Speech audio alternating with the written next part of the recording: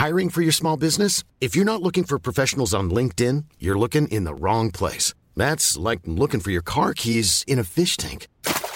LinkedIn helps you hire professionals you can't find anywhere else, even those who aren't actively searching for a new job but might be open to the perfect role. In a given month, over 70% of LinkedIn users don't even visit other leading job sites. So start looking in the right place. With LinkedIn, you can hire professionals like a professional. Post your free job on linkedin.com/people today.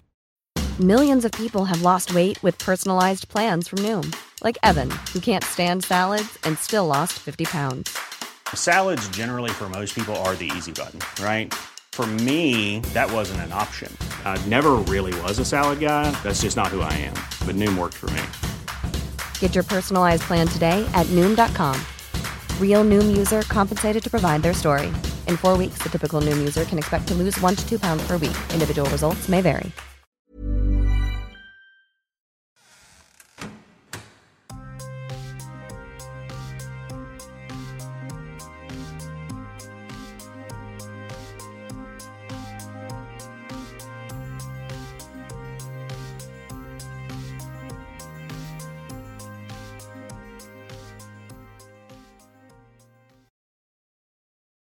I'm Nisa. Welcome to another episode of the Lost Crimes Library podcast. This is the story of the wrongful conviction of Lamar Johnson.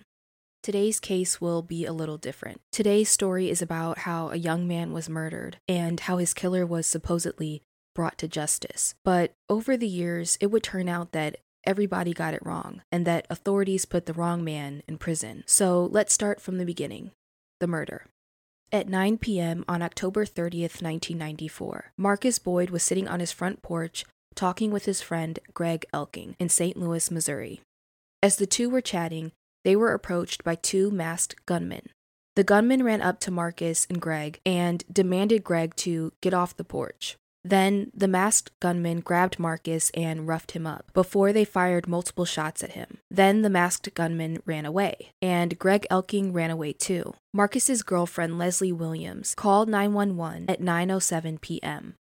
When paramedics arrived, Markus Boyd was taken to a local hospital, where he was pronounced dead at 9:55 p.m. The next day, when detectives began investigating the shooting, they spoke with Leslie, Marcus's girlfriend. They wanted to speak with her because she was upstairs in the apartment with their daughter when the shooting happened. Detectives wanted to know if she heard anything or saw anything suspicious, or maybe even got a look at one of the shooters. Leslie told detectives that a man named Greg was sitting on the porch with Markus when he was shot and killed. And when detectives asked her who she suspected could have done this, she mentioned Lamar Johnson, a longtime friend of Markus, who she believed recently had a falling out with him. The lead detective in the case, Detective Nickerson, wrote in his report that Marcus's girlfriend believed that Lamar Johnson was responsible, and that the two men had argued about missing drugs and stolen money. However, the girlfriend would later state in a pretrial deposition that although Markus and Lamar were no longer close, she couldn't think of a reason that Lamar would want to kill Markus. So, who is Lamar Johnson? Lamar Johnson grew up in St. Louis, Missouri, and in 1994, the year that Markus Boyd was killed, Lamar was a 20-year-old father of two. He had a job at Jiffy Lube while he attended community college in St. Louis. But Lamar had a side hustle, a rather dangerous one. Sometimes Lamar would sell small amounts of crack to make extra money, and this information would end up being a significant factor in the investigation because Markus Boyd also had the same side hustle. Markus Boyd knew Greg Elking from working together at a printing company. Eventually, the two started up a friendship, but they also had a relationship that involved Marcus's side hustle. Markus Boyd was selling drugs, and Greg Elking was his occasional customer. On the night of the shooting, Greg was looking to get high, but he didn't have enough money to buy any. So without money, Greg brought an answering machine with him that night to make a trade. But that night, Markus didn't want to sell Greg the drugs. According to Greg, Markus reminded Greg that they both had work in the morning, and so doing drugs wouldn't be wise. For a while, the two joked around and laughed together until Markus suddenly became very serious. And that is when the gunman approached them and shot and killed Markus. Scared by what he saw, Greg Elking ran away, as we already know. But soon, it would be revealed that Greg Elking was the only witness to the shooting. And so Greg Elking couldn't stay away forever. Police needed his help with the investigation. After detectives learned about Greg Elking from Markus's girlfriend, they tried to reach out to him. He was the only eyewitness, and he could really help the police get a lead of who the killers were. But understandably, Greg was terrified of coming forward. For one, this man just witnessed his friend get murdered right in front of him. But also, he was a surviving witness, and unfortunately, being a snitch can get you killed. And Greg Elking knew this and feared this. Meanwhile, Detective Nickerson interviewed several individuals who had purchased drugs from Markus Boyd and Lamar Johnson. According to Nickerson's report, Ed Nager and Don Bird, who were customers of Markus and Lamar, each described parts of the alleged dispute between Markus and Lamar. Don said that Markus told her that he believed Lamar was following him. However, both Don and Ed later said in pre-trial depositions that Detective Nickerson's report was inaccurate. Eventually, Greg Elking reached out to detectives 4 days later to offer his help. Greg has said that he came forward to offer his help after he met the lead detective on the case. He said the lead detective reminded him of one of those cops from detective movies. And so I guess this made Greg comfortable, or made the idea of helping the police more appealing to him. When he sat down with police, he told Detective Nickerson that the two gunmen were wearing dark masks over their heads. Greg also told detectives that he could tell the two shooters were dark-skinned black men, and that each were carrying a gun. He described one as being 5'9", and that the other man was taller. But Greg didn't provide any additional descriptions. He made it clear that he only saw the eyes of one of the shooters through the mask. It was difficult for Greg to get a good look at the suspects because the shooting took place at night and on a dimly lit street. But even though Greg reminded the detective that he didn't get a good look at the shooters, he alleges that Detective Nickerson insisted on showing him several photo arrays of potential suspects. As he pored over the photos, Greg said one of the men stood out to him because of his eyes, and the photo he was referencing was the photo of Lamar Johnson. Then, according to Greg, Nickerson asked him to sign the back of the photo to confirm that Greg was identifying Lamar Johnson as one of the suspects. But Greg says he refused to sign it because, quote, "I didn't want nothing to do with it because I couldn't pick out no murderers," end quote. But Greg's refusal to sign didn't really faze detectives. And so, with a name from Markus's girlfriend and with what they considered a photo identification from Greg Elking, detectives felt they had a reason to focus on Lamar Johnson. And so that's what they did. On November 3rd, 1994, 4 days after the murder, Lamar was giving his friend Philip Campbell a ride home when officers pulled them over and arrested both of them. When taken back to the police station, Lamar Johnson agreed to do a photo lineup. If you're watching on YouTube, you can see in the photo that Lamar is in the third position, wearing the white pants. After arranging Lamar in the lineup, Detective Nickerson brought in the lone witness, Greg Elking, to try to make an identification. Greg viewed the lineup twice, and both times didn't make an identification. But on the third viewing, Greg was able to make an identification. However, he identified the person in the fourth position, who was a filler from the jail and was not considered one of the suspects. So again, Greg was asked to look at the lineup and make an identification. This time, Greg viewed a different lineup. Lamar Johnson was not in this lineup, but the other suspect, Philip Campbell, was in the fourth position.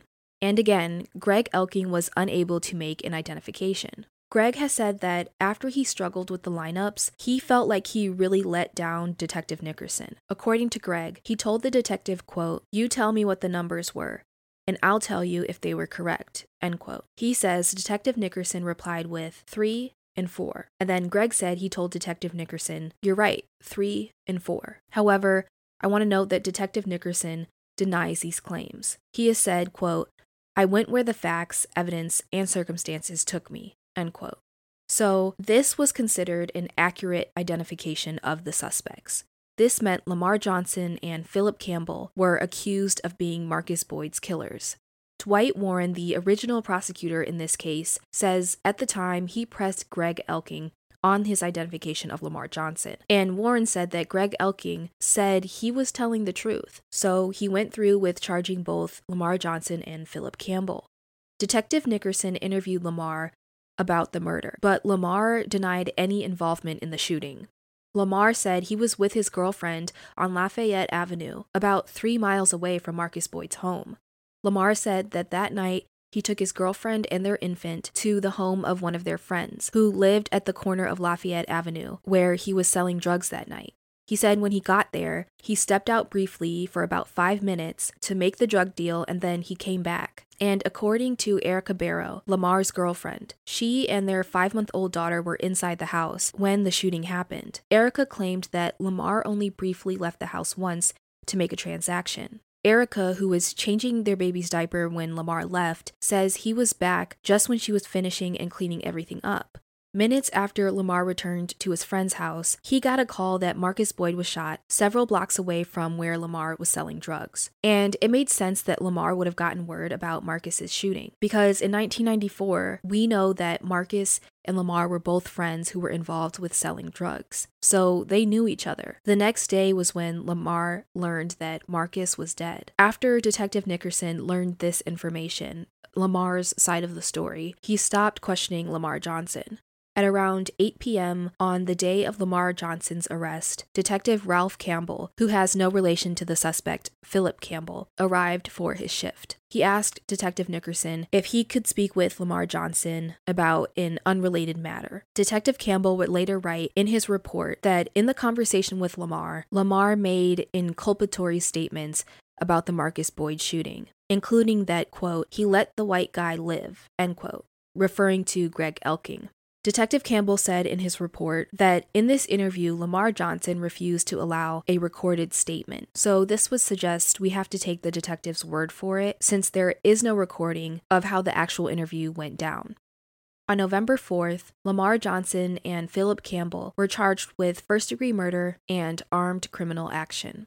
And on November 5th, an inmate in the jail named William Mock asked to speak with a homicide detective. He told Detective Ronald Jackson that he heard Lamar Johnson confess to the murder to Philip Campbell and another man known only as Lamont. And just like with Lamar Johnson's interview with Detective Campbell, Mock's statement wasn't recorded. After Mock gave his statement, he returned to his cell, but he spoke with Detective Jackson the next day. This time, Detective Jackson recorded the interview.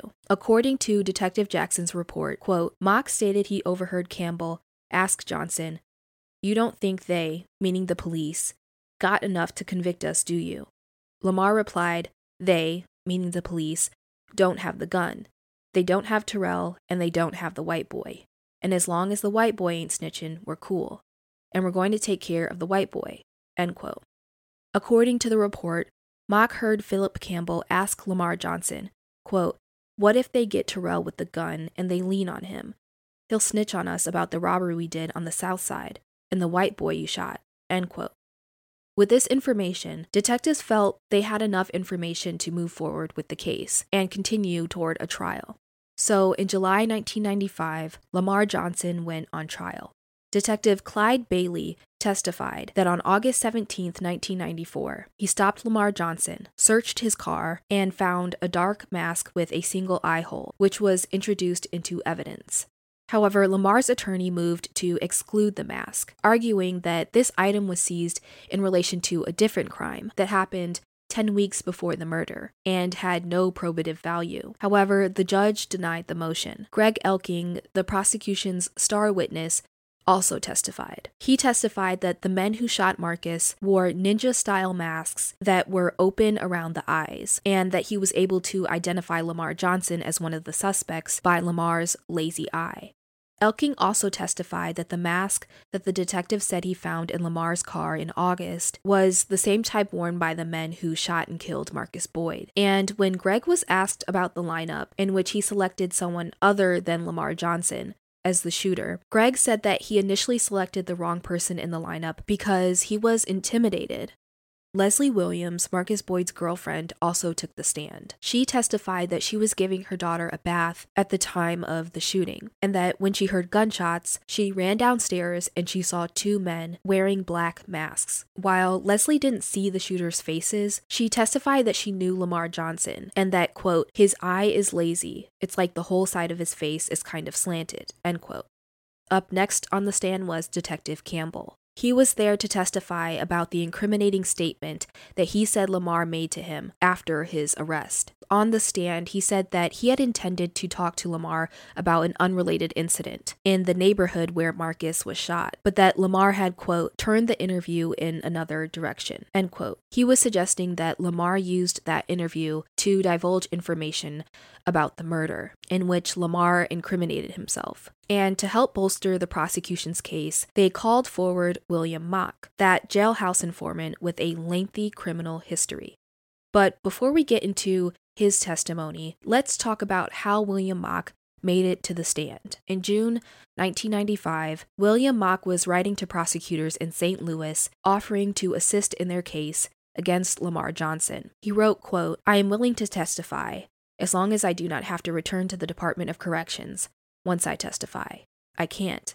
I won't live in protective custody or any institution once I testify," end quote. Ideally, he wanted a reduction in his sentence or a pardon from the governor. He wrote, quote, "I am positive that this can be worked out for the good of all. I will uphold my end of this situation as I am positive you will fulfill your obligations to me," end quote. Hey, I'm Ryan Reynolds. Recently, I asked Mint Mobile's legal team if big wireless companies are allowed to raise prices due to inflation. They said yes. And then when I asked if raising prices technically violates those onerous two-year contracts, they said, "What the f*** are you talking about, you insane Hollywood ass?" So to recap, we're cutting the price of Mint Unlimited from $30 a month to just $15 a month. Give it a try at mintmobile.com/switch. $45 up front for 3 months plus taxes and fees. Promo rate for new customers for limited time. Unlimited more than 40 gigabytes per month. Slows full terms at mintmobile.com. Hiring for your small business? If you're not looking for professionals on LinkedIn, you're looking in the wrong place. That's like looking for your car keys in a fish tank. LinkedIn helps you hire professionals you can't find anywhere else, even those who aren't actively searching for a new job but might be open to the perfect role. In a given month, over 70% of LinkedIn users don't even visit other leading job sites. So start looking in the right place. With LinkedIn, you can hire professionals like a professional. Post your free job on linkedin.com/people today. Millions of people have lost weight with personalized plans from Noom. Like Evan, who can't stand salads and still lost 50 pounds. Salads generally for most people are the easy button, right? For me, that wasn't an option. I never really was a salad guy. That's just not who I am. But Noom worked for me. Get your personalized plan today at Noom.com. Real Noom user compensated to provide their story. In 4 weeks, the typical Noom user can expect to lose 1 to 2 pounds per week. Individual results may vary. Hey there, it's Michelle Norris. I'm host of a podcast called Your Mama's Kitchen. When I travel, I'm usually looking for a way to find a taste of home when I'm not at home. And one of the things I love to do when I am at home is entertain. And Airbnb allows me to do that. When I was in California recently, I rented a house that had a great kitchen. And when we were sitting around the table, we were all thinking, we're in someone else's house. Someone could be in all of our homes as well. If you have a home, but you're not always at home, you have an Airbnb. Your home might be worth more than you think. Find out how much at airbnb.com/host. On the stand, the jailhouse informant testified that he overheard Lamar Johnson and Philip Campbell in a holding cell talking about the murder. He confirmed on the stand that he told investigators he overheard one of them say, quote, "We should have shot that white boy," end quote, apparently referring to Greg Elking. He also said he heard a man from a nearby cell who identified himself as Lamar Johnson shouting, quote, "They didn't have the gun," end quote. The following day, Mock testified again, saying that the same man, Lamar, talked about a robbery and murder on the city's south side. However, it is important to note that the police could find no record of this robbery or murder. Mock also testified that he asked for little in exchange for his testimony, only that the prosecutor could write to the parole board on his behalf. But we know that he exchanged quite a lot for his testimony. He said that he would only testify if it meant he was a free man. And asking for freedom is the opposite of asking for a little. It's asking for everything. Given that Mock had a criminal history, which would cast doubt on his credibility, the prosecutor said that he checked out William Mock's claim, saying, quote, "He was in 2 jail cells away. He was in a position to be able to hear that," end quote. However, under cross-examination, Mock testified that he was never in the same cell as Johnson, and that he did not know the distance between their two cells. Lamar Johnson's attorney, like many of us may feel right now, felt that William Mock wasn't credible. Nevertheless, his testimony played a major role in Lamar Johnson's trial. Although Lamar Johnson did not take the stand in his own trial, the defense did put his girlfriend, Erica Barrow, on the stand. She informed the jury that Lamar was with her at the time of the shooting. This was an effort to prove that Lamar Johnson couldn't have murdered Marcus Boyd because he was 3 miles away from the crime scene, and that within those 5 minutes that he was out of his girlfriend's sight, dealing drugs on the corner of Lafayette Avenue, he couldn't have traveled all the way to Marcus Boyd's home to kill him. However, the state called Detective Nickerson as a rebuttal witness to this. He testified that he'd driven the route between the addresses on Lafayette Avenue and Louisiana Avenue, where Marcus lived, between 20 to 50 times, including 2 weeks before the trial. He said the distance was only 2 miles one way, and that Johnson could have driven there and killed Marcus Boyd in, quote, no more than 5 minutes, end quote. After hearing both sides, the prosecution and the defense, the trial was coming to a close. Soon, the jury was sent away to decide Lamar Johnson's fate. Ultimately, the jury came back with a guilty verdict after less than 2 hours of deliberations. In September 1995, Lamar Johnson was sentenced to life in prison without the possibility of parole. During the interim of Lamar's trial and sentencing hearing, he exchanged letters with the other suspect, Philip Campbell, who was still awaiting trial. In those letters, Philip admitted that Lamar was not involved in Marcus's murder. What's more, Philip admitted that himself and a man named James B.A. Howard were the ones responsible for the murder. After receiving those letters, Lamar tried to get a hearing about this new piece of evidence, but his request was denied. So Lamar Johnson, with legal help, filed a motion for a new trial, but again, he was denied. So Lamar Johnson sat in prison for the murder of Marcus Boyd for years, even though there was a letter out there admitting that Philip Campbell was responsible and that he knew who the other killer was. Years later, the Midwest Innocence Project took on Lamar Johnson's case. And in their research, they discovered new evidence. In 2003, the star witness, Greg Elking, then in prison for bank robbery, had written a letter to a clergyman admitting he lied at Lamar's trial. And in this letter to the clergyman, there was even more information that led Lamar's attorneys to question everything in the investigation. In the letter, Greg also revealed law enforcement said they could help him financially and relocate his family. Detective Nickerson and the prosecutor's office had put him in the witness protection program, and Greg's debts were paid off, and his outstanding traffic warrants were cleared. Altogether, Greg received more than $4,000 in payment, which you can see here in this ledger if you're watching on YouTube.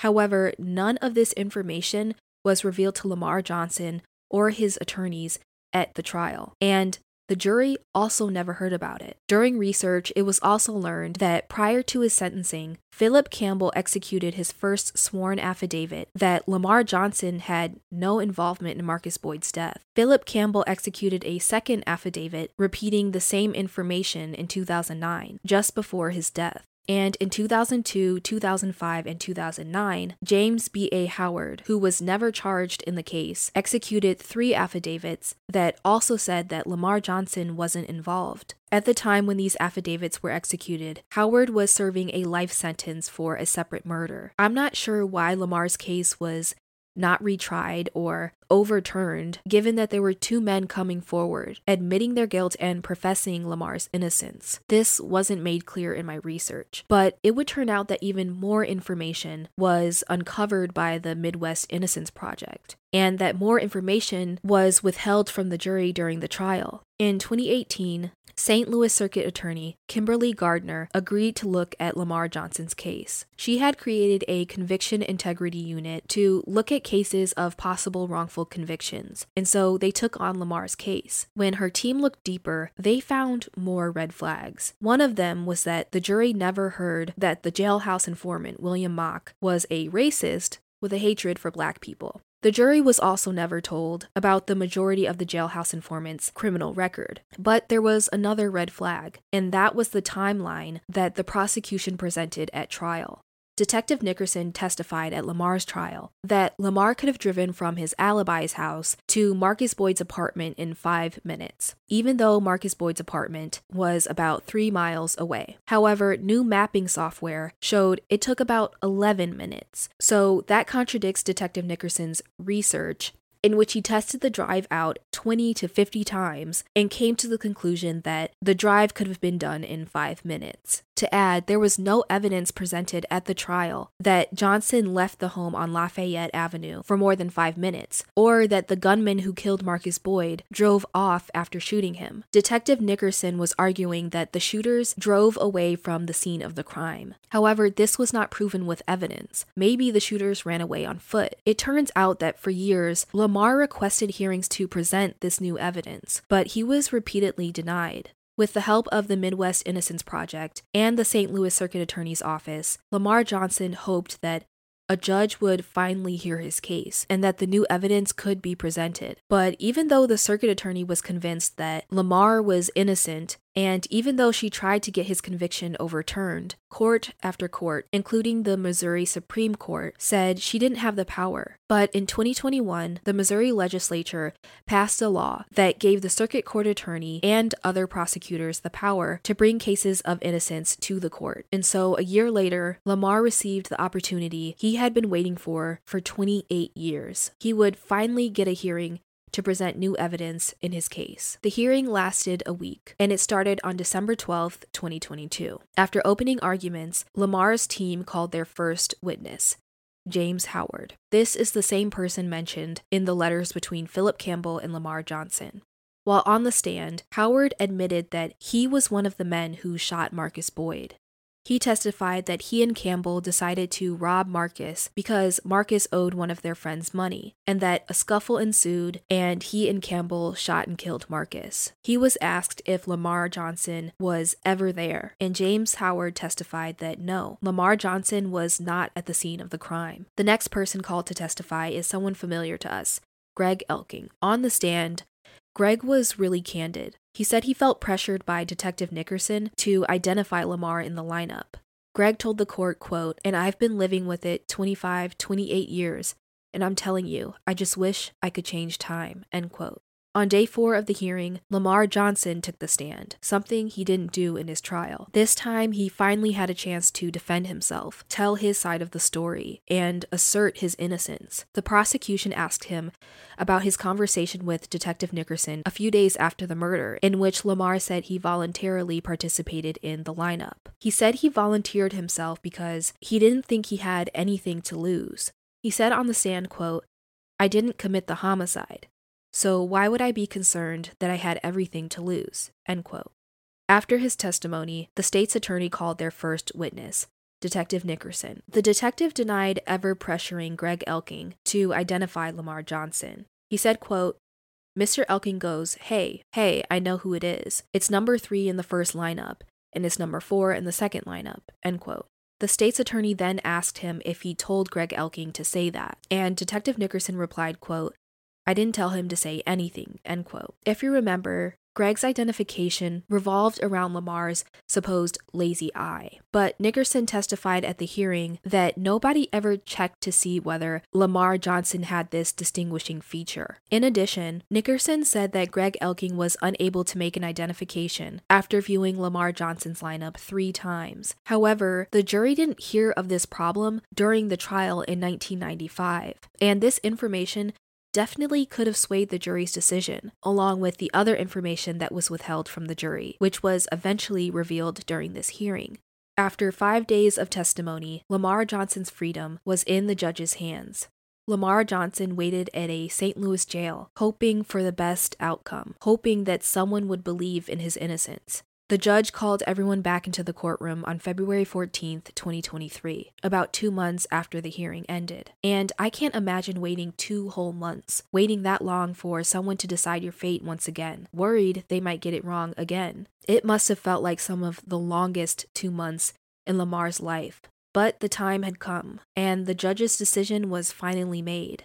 After finding clear and convincing evidence of Lamar Johnson's innocence, the judge overturned his conviction. This meant Lamar Johnson was fully exonerated, and he walked out of that courtroom a free man. Lamar Johnson was convicted at 21 years old and locked up until the age of 49. Outside the courthouse, Lamar said, quote, "I want to thank, first off, people who had information about the case and came forward with the truth. All of the people who came out and supported me. This is overwhelming. I just thank everybody. Just thank you." End quote. In an interview after his conviction was overturned, Lamar Johnson said, quote, "Yes, I was making some poor choices then, and I take responsibility for that, but that wasn't the sum of who I was." End quote. And it wasn't the sum of who Markus Boyd was either. Those who were close with Markus didn't see him as some cold-hearted drug dealer. Markus was actually more of the preppy type. He was just a regular guy trying to get by in life in a society that doesn't always make it easy. Markus was known as a good guy who was always talking about his baby and his girlfriend, the ones he loved. And I want to say right now that some who may listen to this episode may feel like they can judge Lamar and Markus because they sold drugs or because they may have had a criminal past. They may think that what happened to them was what they deserved, but no one deserves what happened to them. So please don't come into my comment section blaming these victims. No one is all bad. And no one is all good. Everything has nuance, especially human lives. And everyone deserves justice in a fair trial, no matter what they've done. Ultimately, justice was served for Markus Boyd and for Lamar Johnson. And that's what's so important, right? That justice is served properly and ethically. In the true crime community, we are always seeking justice for the victims. But justice should only be valued when it is honorable and honest in its execution. When it lacks ethics and professionalism and truth, it can just lead to further injustice. We shouldn't be forsaking these things just to say we caught a killer or just to say we brought a family closure. It should be about catching the right killer, the true person responsible for the crime, the real person who is a danger to society. When police and prosecutors rely on dishonest tactics or unreliable information to convict a suspect, they only perpetuate further injustice and allow the real culprits to roam free, while the innocent lose years of their lives in prison, years they can't get back. And that's what I can't help but think about. The years Lamar Johnson's family and friends lost while he was wrongfully imprisoned. The years his children didn't have with their father. The years Lamar was stripped of watching his children grow. There aren't many times we can say a black man who was wrongfully convicted got a second chance at living his life as a free man. Lamar Johnson's story is a triumph, and I hope it becomes a standard for other cases where people have been wrongfully convicted and are seeking innocence and freedom in the courts and the world's eyes. It is the end of the episode, which means it's time to share your thoughts and opinions about this case. What are your thoughts about this case? Whether it's Markus Boyd's murder or Lamar Johnson's wrongful conviction. Please remember to be respectful and kind in the comments. I'll see you in the next episode.